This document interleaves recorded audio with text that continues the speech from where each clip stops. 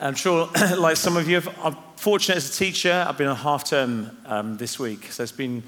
I don't like to moan because most of my colleagues, friends don't have half term, but it's been a bit of a washout at times, isn't it? The weather's been pretty rainy, but we're at the stage for me in my family life where the kids are going to college, and we're looking at what's the next step for them. So I'm making some decisions, and this week when we've been sitting around the dinner table.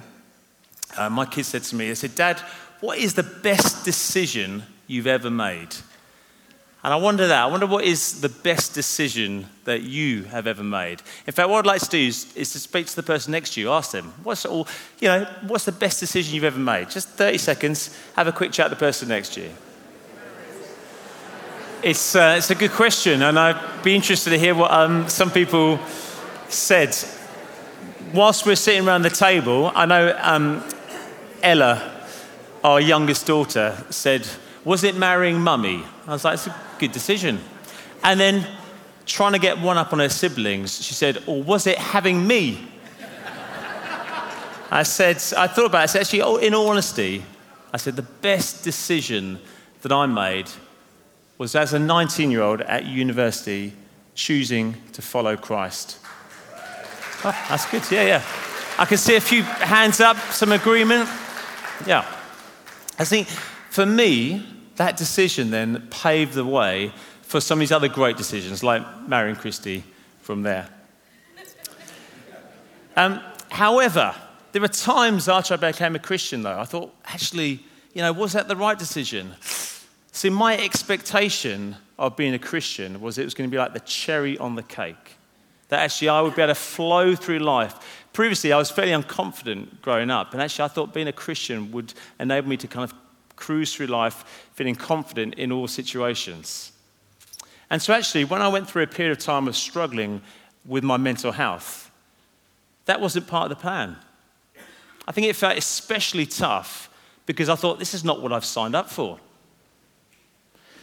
I think one of the amazing things when we come to Christ is that it bestows on us an identity. For some of us, we suddenly realize, we are a child of God, and God looks at us with real favor.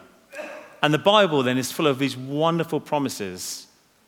But sometimes, and back then, what I couldn't do was marry up the two. I had the promises of God on one hand, but I was experiencing this anxiety. And whilst my mental health is significantly better now, I still find myself occasionally struggling and think, God, where are you? Maybe it's just me. There's a few shakes and nods around there, that's good. So we all have expectations then of what life should be like. And if I was to ask you, what do most people want from life? I wonder what you'd suggest. Again, I want you to have a chat with the person next to you. What do you think most people want from life? Just have a conversation or have a think the person next to you. Okay, that's it. That's your time. So, bringing out the teacher in me, I'm going to ask you a show of hands. What do you want most from life? I'm going to go for Michael first. What did you say, Michael? Wealth. Yeah, wealth would be one. I think one of those people would say, some people would like money from life. Any other examples around here? Mickey. Say again? Love. Yeah, love over there. Thomas? Oh, say it again.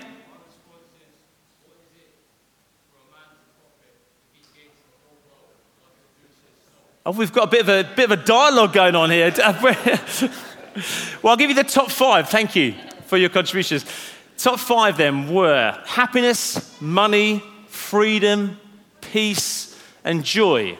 And some of those would definitely associate with the godly life. Peace, joy. It was a joy to worship this morning with the band. It was such a joy. And there are moments, I'm sure, during worship, some of you felt the peace of God on you. So we desire these things. But let's face it, in life, the unexpected often happens. Over recent weeks then, we've shared baptism stories at King's. And it's always encouraging to hear those stories. But in those stories, quite often people share some of the pain they experience. Life at times can feel like it's going to break us. And then as we suffer the unexpected or the unwelcome, it can cause us to disconnect from God and doubt what he has promised. I imagine that you found yourself in situations where you've doubted God and his promises. Perhaps for you, it's an ongoing behavior, pattern, or habit. Maybe you've struggled with it for years.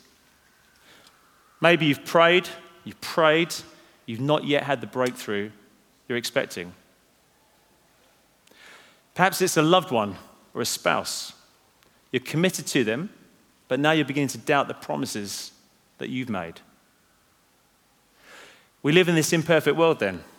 Disasters, accidents, death, they're all things we have to contend with. And so when things don't go the way we expect, it's easy to question, well, where's God in them?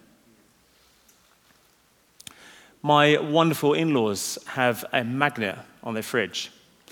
And it says, as you can see, God is doing far more behind our backs than in front of our face. And I believe that. Yet this living by faith, this waiting on God is tough. When we're in pain, when our prayers have not been answered, when our expectations have not met, we want God to act swiftly and decisively. Well, the good news is we're not the first people to doubt this, to doubt God. We've been reading through the story of Abraham, who received the most unlikely and amazing promise from God. As we know from the story, God promised Abraham that his descendants would be as numerous as the stars in the sky, that through him all the world would be blessed, that ultimately through his family would come the line of Jesus, and that we would all receive salvation. And as we've been reading the story week by week, we'll know the problem with the story so far is that Abraham and Sarai, his wife, are old. They're really old. In fact, too old to have kids. So this week we're in Genesis 17. If you've got your Bibles, please open it. Otherwise, follow along on the screen.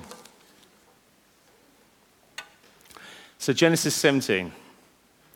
When Abraham was 99 years old, the Lord appeared to him and said, I am God Almighty. Walk before me faithfully and be blameless.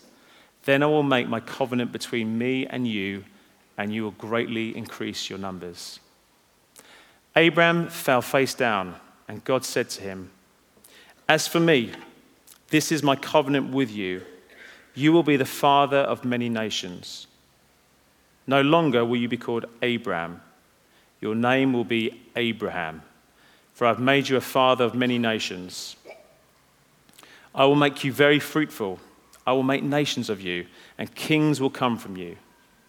I will establish my covenant as an everlasting covenant between me and you and your descendants after you for the generations to come, to be your God and the God of your descendants after you. The whole land of Canaan, where you now reside as a foreigner, I will give as an everlasting possession to you and your descendants after you, and I will be their God. God also said to Abraham, As for Sarai, your wife, you are no longer to call her Sarai. Her name will be Sarah. I will bless her and will surely give you a son by her. I will bless her that she will be the mother of nations. Kings of people will come from her. And so I want to pick out a few lessons from this scripture today. First lesson is going to be, is God uses the waiting period. So Abraham first received this promise when he was 75 years old. And as we said, the promise seems impossible. And at this point in the story now, in Genesis 17, it's been a further period of 20 plus years of waiting. We've all been there, waiting. Not necessarily for that length of time, but in a period of waiting. Waiting for what we expect to happen. In that waiting period then, Abraham and Sarai have doubted. They've disobeyed. They've made mistakes. They've questioned God. Yet still God chose to bless them in spite of this. So at 99 years old then, God reaffirms this promise to them. And significantly, before he fulfills this promise, he changes their names. We had just had dedications a minute ago, and actually Clive mentioned about the power of a name when we're speaking out, when we bestow. And so in this example, God is changing their names. Significantly then, I think, is he's changing them into people who are ready to receive his promises. Abraham becomes Abraham, father of a multitude. And Sarai is renamed Sarah, which means mother of nations. And so God uses this waiting period to transform them into people who can match the promise. I wonder, how has God used the waiting in your life to change and transform your character?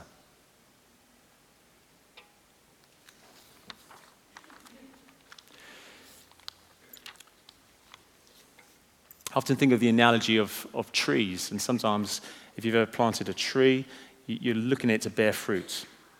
But sometimes we just don't see the roots going on in the soil. There's growth and change happening, but it's hidden under the soil. And so much of our lives are like that as well. The other thing is we don't see the full picture. I just want to show you a video clip now. This is an awareness test. How many passes does the team in white make? Go!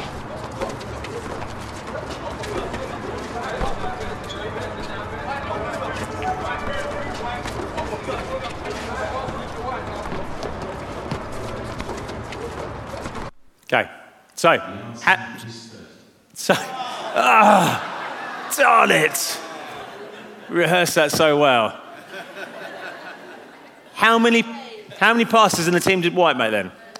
Oh, 13. Okay, you can keep playing though. The answer is 13. But did you see the moonwalking bear? Go!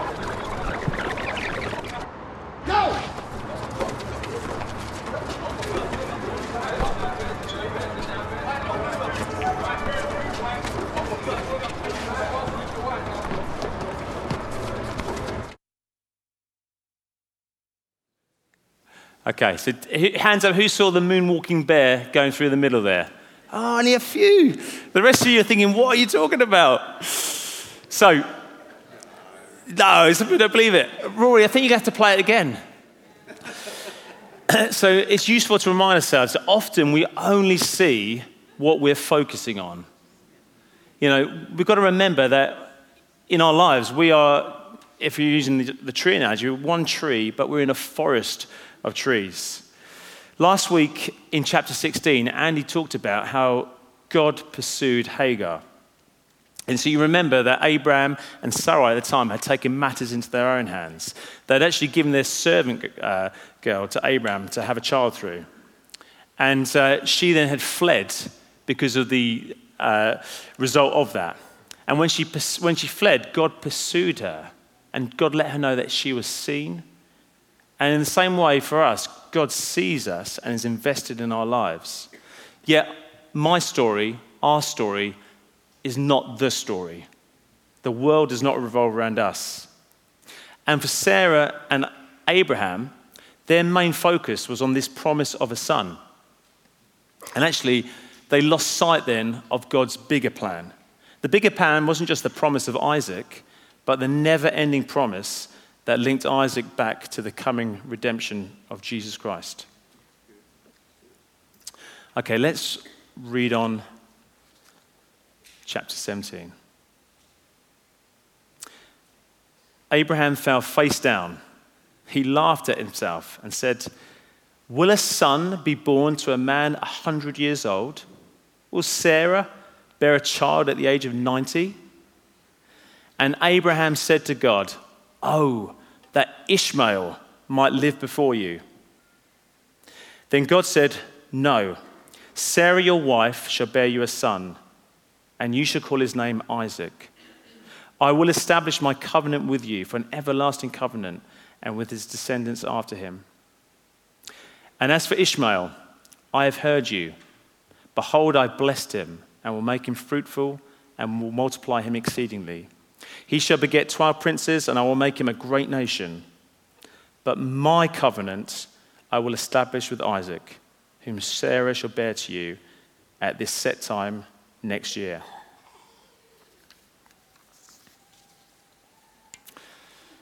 And so the second lesson I want to bring out of this is that God is still asking for obedience. The promise has been made. We don't earn it, but we do have a role to play. Our obedience is necessary. At the beginning of the chapter that we read out, God commanded Abraham to be faithful and to walk blamelessly. The command was to walk before him, to be in step with him. It's our responsibility then to keep walking with God. We must stay relationally connected to God. God's not disappointed by our doubts or by our weaknesses. In fact, he encourages us to bring our prayers and petitions to him. Thirdly, time passing does not nullify God's promises. When God speaks something over our lives, we naturally respond with excitement. However, when time passes, we often get despondent. We start to doubt. We may attempt to plan B or plan C. So when our prayers aren't answered, we may even put some legs on our prayers. And we see our hopes slipping away. A bit like Abraham, we want to jump in and give God a hand. God is not asking us just to hope in the promise, but to put our hope in him, the promise keeper. In Joshua, in the book of Joshua, which we looked at a year or so ago, in Joshua 21, verse 45, it says, "Not one of all the Lord's good promises to Israel failed. Every one was fulfilled." And so when the time was right, God fulfilled his promises to the Israelite people. And many of us here can testify that in the moment, it may have seemed that God was far removed. Our paths seemed unsure and uncertain. However, as we look back, it's then that we see him working in all circumstances. One of my favorite stories is of a missionary called James O'Fraser. And it was in the early 1900s, he felt called to abandon a comfortable life in England and to reach a tribal people in China. And his early years in China were marked by struggle. There was no fruit in his ministry, and he battled intently with depression. And just like when Abraham was called out by God and he went in faith, James O'Fraser did the same. He went to a land of promise, but he found nothing but a famine amongst the people he was ministering to, called the Lizu people, for those years. He said on his diary one Sunday, "Not a single person at service in the morning. Thoroughly depressed about the state of the work here. I am torn. I seem to have no leading to leave here. My prayer is not so much, Lord, lead me elsewhere, as to, Lord, give me a solid church here." And in his journal, he went on to say, "I am now setting my face like a flint. If the work seems to fail, then pray. If services fail, then pray. As the months slip by with little or no results, then pray more and still get others to help you." And he commented that actually the way of success for God was a trinity of prayer, faith, and patience. I wonder if we can roll the video about him. James Outram Fraser, cum laude. He gave up a promising career and potential fame. He travelled around the world and lived among them, working alone most of the time. He learned their language, created a writing system, preached the good news, and translated scriptures. But after 6 years, relatively few people were interested, and no church had been formed, even with a tremendous prayer of faith in recent months. And Fraser had an invitation to serve elsewhere. Perhaps this is not God's time. Is it right for me to stay on, waiting and praying, when workers are urgently needed in more fruitful fields? What happened to James O. Fraser and the Lisu people will surprise and inspire you.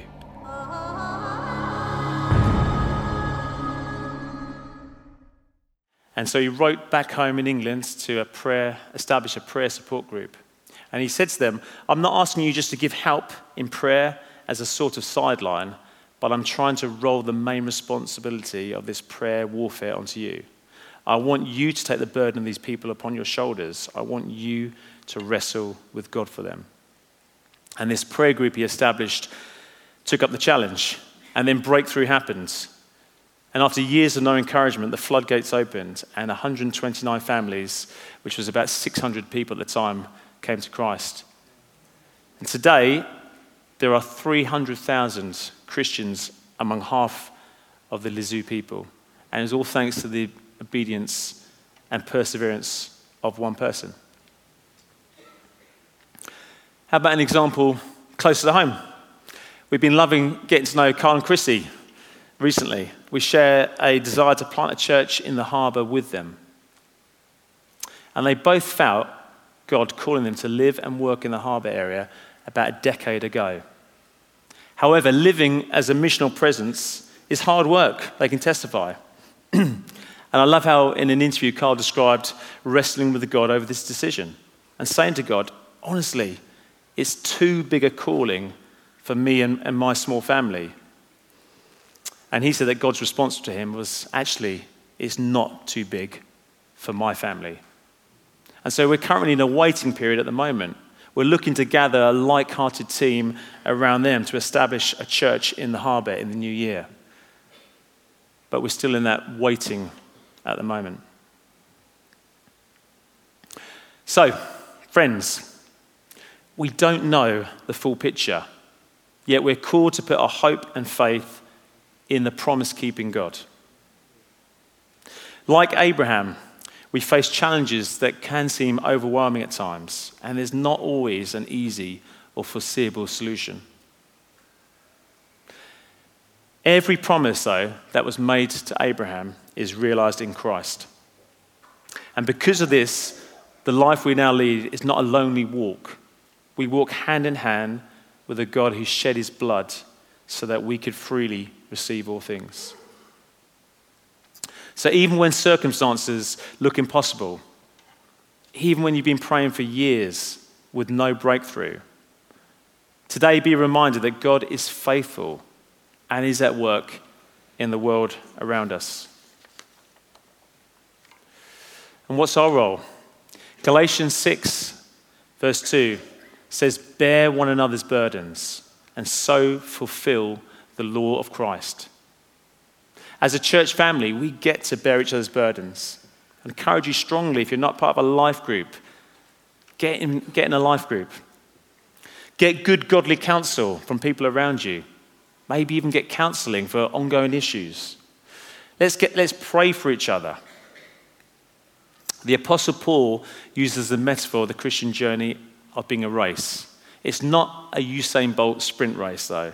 It's not fast or instantaneous. It's not a 3-minute microwave meal, or should I say air fryer meal. Walking with Jesus is a lifelong decision then, and an ongoing commitment. It's building a rhythm of prayer and reading of scripture and meeting with others who are also attempting to follow Jesus that will help us to walk along this path, however slow and however faltering it might seem at times. So Jesus broke bread and shared a meal with his disciples. And in a moment, we're going to break bread with each other, share bread. And what I want us to do is to use this opportunity to pray for each other. You might have circumstances that seem impossible. Let's get alongside each other. Let's pray for each other. You may have had expectations which have not been met or struggles. And I want us to encourage us to use this time to minister to each other this morning. If you want some specific prayer, we're going to have some prayer team along the front over here as well. But in a second, as the band come back up and as we lead into communion, taking the bread and the wine and juice, let's use this as an opportunity to reflect on today's message and to really get alongside each other and prayerfully stand and support each other.